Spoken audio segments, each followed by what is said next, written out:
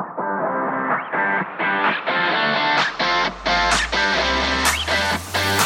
I'm Darren Ride. And I'm Tim Beadle. Welcome to Disciple Making.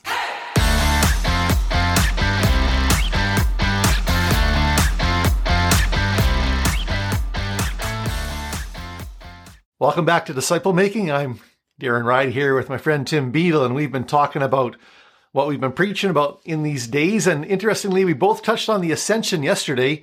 Ascension Sunday is actually tends to be 39 days. Well, it is 39 days after Easter. But the way we've each been going through the season, we both touched on the Ascension yesterday. And Tim really touched on the Ascension in relation to the work of the Spirit, which has huge implications, obviously, for being disciples who make disciples. So, Tim, why don't you just fill us in on the Ascension, what all happened in that, and how the work of the Spirit directly relates to what needs to happen in disciple making? Yeah, thanks, Darren. These last few weeks we've been talking about discovery Bible study methods and really letting the text speak for itself and getting into the text. And I've been enjoying doing that actually with my daughter the last few weeks. But yesterday, even though it's only 1 week, 7 days, not 39 days after Easter, I invited the faith community yesterday to stand with me, as it were, with the disciples on that Galilean hillside as Jesus was actually ascending back to the Father. Because this is significant. This is really significant. I believe, and I've challenged here, and I want to challenge you listeners today. There's too many Christians who basically, when Jesus left us, we're just sort of putting in time until he returns. We're just sort of waiting. And whether he comes to us or we die and go to him first, whichever comes first, there's this sense that we're just putting in time. And that is so far from the Father's plan in terms of what has to happen in us and through us and to us this side of heaven. So I sort of, made light of the fact that, as Jesus was ascending up, through the clouds, at some point the disciples would have lost sight of Jesus as he passed into the heavenly realm. And then they would have had to look at each other and lock stares in each other's faces. And I wonder how long it went until someone said, "So what do we do now?" They had just been schooled by Jesus for 3 years. He had taught them the things of the kingdom.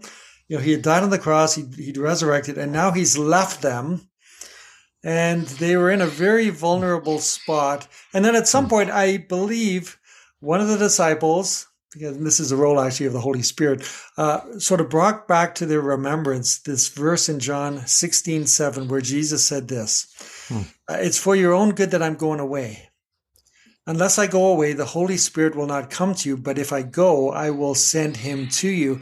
I don't know about you, Darren. It's how could it possibly be better that Jesus would leave us? Yeah, that is one of probably the mind-boggling thought to those disciples, And I thought, as you're saying that, I thought of John 14, where Jesus, talking of the Spirit, says, "He is with you and will be in you."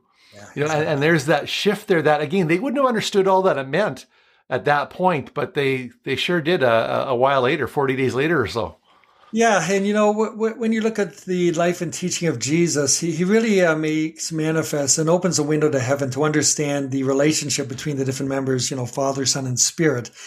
Jesus came to reveal the Father, and I would say, God is for us in the Father. The Father created the plan, for God so loved the world, God for us in the Father. Jesus came to us as Emmanuel. He was one of us. He was fully human, fully God, but he was God with us. And he worked out God's salvation plan. But then Jesus, in sending the Spirit, is now God in us. The enduring presence of God in completing his work. So you can sort of see this movement of God towards mankind. God is for us, and then he's with us. And now, through the Spirit, he's in us. And I just really felt that this is a topic that we as disciple makers cannot ignore, because it reminds us of the ongoing work of the Holy Spirit, not only in our life as a disciple maker, but in the one that we're trying to disciple. Yeah. We'd like to think that, the best disciple maker situation would be one-on-one with Jesus, but Jesus' disciple making plan included him leaving and sending the Spirit to indwell his disciples, which then decentralized the presence of God in a way, right? It's no longer one time, one place. It's now wherever God's people are, wherever the disciple is, there is the presence of God through the Spirit. Yeah, it's exactly. So, as I spoke from God's word from the book of Ephesians yesterday, I tried to focus on three principles. I'll sort of briefly unpack, and Darren, you can chip in along the way. We're going to talk about the Spirit's incoming. And he's called the gift of the Holy Spirit. So think of a gift, but also the Holy Spirit's indwelling in the life of the believer. I call him, the Holy Spirit as our guest in our life. And then finally, the Holy Spirit is our guide, because we are commanded to be filled with the Spirit continually, like not just topped up at the gas station once a week, and then we run on our own strength, but continue to be filled as you're filled, type of thing as well. So that's what I shared yesterday, and I just want to remind our listeners today, take note, because when we engage in disciple making, we are not alone. It's actually the Holy Spirit who does so much in terms of what is happening, not only in our lives as we mature, but also as he woos people towards the cross and then draws them to Jesus through sanctification or setting them apart to make them to be like Jesus. So here we go. Here's the first one. It's Ephesians 1:13, the second half of that verse in 14. It says, having believed. So someone's crossed the line of faith. Having believed, you were marked in him. Who's him? That's Jesus. You were marked in Jesus with a seal, the promised Holy Spirit, who is a deposit guaranteeing our inheritance until the redemption of those who are God's possession. So two thoughts here. Basically, what does it mean, this seal? In Scripture, that word is used 3 times. When Daniel was thrown in the lion's den, Darius put his seal, his signet ring seal, over the lion's den. And then when Jesus died, was in the tomb, Pilate, they had a big rock there, and he put his imperial seal on the rock. And this is the same word that's used here. And basically what that means, Darren, the one who puts the seal on is making a claim on that site or that person. Whoever or whatever is beyond this seal belongs to someone else. And if you meddle with it, especially in terms of Darius or Pilate, it would cost you your life. Yeah. So in a way, the presence of the Spirit is the mark of God. Exactly. In our lives. Like it's the seal, it's the mark, it's the deposit. And the way it's worded there, that concept of the seal and the deposit would indicate that the believer would be aware of it. Yeah. And unfortunately, too many people aren't. We all look at the cross and the empty tomb, but then we're sort of standing around waiting for Jesus to come back. And this is the teaching that I think can bring disciple making to a new level, because it brings it alive, because the Holy Spirit is not an active force. He's a person within us who leads us. So you'd mentioned he's not only a seal, but a deposit. And I always think of the Holy Spirit. I don't know if you've thought of this one. It's like an engagement ring. I don't know how much money you put into the engagement ring you give to your wife, but it costs a lot. But what happens when you put that ring on the finger of your to-be wife, your fiance, you are actually making a claim on her life for the world to see. And you're saying to the world, she's taken, she's mine, stay away. And also, conversely, your wife or my wife or anyone who receives that is agreeing now to be exclusively belonging to, as it were, becoming one with the one who made a claim on their life. And so they won't date anyone else. They won't have eyes for anyone else, because there's been this seal, this mark, this deposit. And in terms of the deposit, I'm assuming, because you've been married all these years, that it didn't end with an engagement ring. There was a wedding ring, and there was life. And in the Scripture, the Holy Spirit is this deposit. More to follow, not more of the Holy Spirit, but in terms of the scheme of God, Jesus will return. There's going to be a wedding feast one day, Scripture talks about. And so I think the thing that I really want to impress upon people is that God has made a claim on your life. And he proves it. Yes, Jesus died for you, but he proves this claim by sending the gift of the Holy Spirit. Yeah, no, that's beautiful, Tim. And deposit, I think in terms of maybe even more raw, that idea of a down payment. Okay. Here's an indication of the direction we're going. What it's the wedding ring saying, okay, here's this expensive piece of metal and rock. If you think this is good, just wait till we get married. How it's going to be a great life. Yeah. And really, what it says in this passage, the Spirit is, guarantee what's to come, which is quite an amazing statement, because the indwelling presence of God is amazing in its own right, and that is just the deposit. Yeah. And phenomenal. I heard this father who bought his son a gift. His son was moving out into the wild, and he had to clear an acreage, and so he bought him a chainsaw. The son was a city slicker. He'd never touched one of these things, and so he received the gift, and he went out to cut down some trees. But after half a day, he takes the thing back to Canadian Tire. Says, "I've been trying to cut the trees, and I can hardly even make a dent into the bark." And so the guy says, well, it's brand new. Like, is it full of gas? I said, yeah. And so then he took him outside, and he pulled the chain. It started up, and the young son went, whoa, what's that? He didn't realize that within his possession was a source of power that could change his life, right?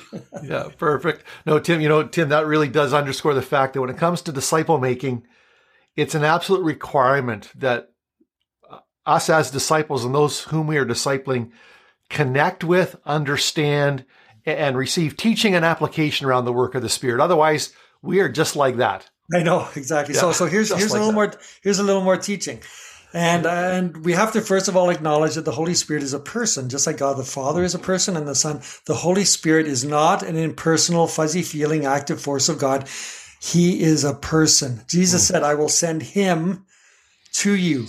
He didn't say, I'll send it to you or you'll feel good. I'm going to send him. So this is the distinct event. When you believe, the Holy Spirit comes into your life as a guest. And we welcome him. But the thing is, we have to realize that the Holy Spirit is a person.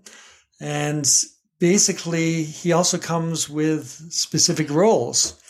When Jesus said, I'm going to go away and I'll send you another counselor like me, or another comforter, there's a lot of C words here. The Holy Spirit is a companion. The Holy Spirit walks and with you wherever you go. He is at work in you. And even, the Bible says that when we don't even know how to pray, the Holy Spirit will take these unintelligible groans from our soul and present them to God on our behalf. Like he's a companion. He's a counselor. He guides us in truth. He's a comforter. He ministers to us in times of need. But most importantly, he's like a conformer. He convicts us because he wants to bring us into, to become like Jesus. He's transforming us to become like Jesus. And it's so important that we understand that this is nonstop work of the Holy Spirit within our lives as a disciple maker, and also the one we're discipling. So I was reading this comic strip. And there's these two caterpillars sitting on a branch chewing leaves. And up above them flutters this beautiful monarch butterfly. And one caterpillar says to the other, you'll never see me going up in one of those things. not realizing that by the nature of its design, it won't be long before that little caterpillar cocoons into a chrysalid. And it has to die to itself, actually. And then it emerges as this beautiful butterfly. And the same is true with us. And this is the role of the Holy Spirit. He's in the transformational business. Absolutely, yeah. When we talk disciple making, whatever else we're talking about, we are talking about becoming like Jesus. Exactly. Character transformation. And of course, obeying what Jesus taught, but in the process, becoming like him. And the Spirit does it. I've always said, Tim, the fruit of the Spirit, love, joy, peace, patience, all that, is the character of Jesus. Yeah, that's the evidence. And so the result of the Spirit in us is really to make us like Jesus. Yeah. And so when you think that God, and I don't know how this works, God is such an amazing being. How can we, have 500 people praying to God all at the same time? God hears every prayer individually and answers them in accordance with his will. How do we have all of the Holy Spirit? And yet you have the Holy Spirit, I have the Holy Spirit, but we have all of the Holy Spirit. And I did challenge our listeners yesterday, and I said to them, you have to watch how you pray, because have you ever prayed, Lord, send us more of your Spirit? It sounds like a commodity that we have to be topped up. And I said, theologically, that's incorrect, because I guess the question is, it isn't that do we have all of the Holy Spirit, but does the Holy Spirit have all of us? Amen. And I think, you can pray, Lord, send me more of your Spirit, but we don't look up to heaven. We look inside and see if we've locked the Holy Spirit within some little attic room in our soul, because the Holy Spirit is somewhat of a gentleman. He's a guest and he's present. But have we really made him a residence, given him free sway to just roam throughout our being and to do the work that I just described, all those C words type of thing? Yeah. Oh, yeah. It's so important to understand what you said there, Tim, that the fullness of the Spirit is not a spatial thing. It's not like, how much of the Spirit. It's a control thing. You don't be filled with wine. Don't be, drunk with wine, filled with wine, controlled by wine. Be filled with, controlled by the Spirit. So the issue is control. Yeah. Being controlled by the Spirit, under the influence of the Spirit. Yeah, that's right. And that leads us right into the point. We have the gift of the Spirit, that's his incoming at salvation. We have the dwelling place, so we become a dwelling place, as it were. And, like in 1 Corinthians 3:16, it says, don't you know that you yourselves are the temple of the living God and that God's Spirit lives in you? Remember when Jesus was in the temple and he said, destroy this temple and I'll build it up or I'll raise it up in 3 days. They said, are you crazy? It took 42 years to build this temple. But he was talking about the temple of his body in the same way as the Holy Spirit comes in. Now he dwells in us. And that's what Jesus says in Ephesians 2:22, that God would come to us and he would make his dwelling place in us. And so I guess the challenge is, like I said, it isn't that do we have all the Holy Spirit? The answer is yes, but does the Holy Spirit have all of you? And then that leads to this last part that you've sort of primed the pump for, that it says, don't be ignorant. Ephesians 5:16-18, don't be ignorant. I don't like being called ignorant. But it's because we've ignored something. That's why we're ignorant of something. And too many people realize that the way that they're living, they think, well, this is as good as it's going to get, and I'll just keep plodding on and waiting for Jesus. And the answer is no. Now, yesterday I described the difference between physical and spiritual beings, because I think because when you talk about being filled with or controlled by, we have to understand how this works. Physically, if you clasp your hands together, you can clap your hands, you can hug someone, you can embrace someone. That's as close basically as you can get physically, but not so with the Spirit. The Spirit, now, if you open up your hands, so your fingers are wide and you lock one hand into the other, a spirit can actually permeate or control or fill another spirit. And I'm going to prove it to you. Over 100 times in Scripture, the Bible tells us not to be afraid. In 2 Timothy 1:7, it says, God did not give us a spirit of fear, but of love and power.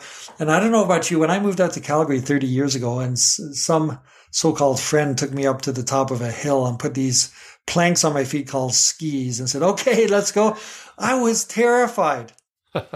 And I was so scared of falling. You know what I did?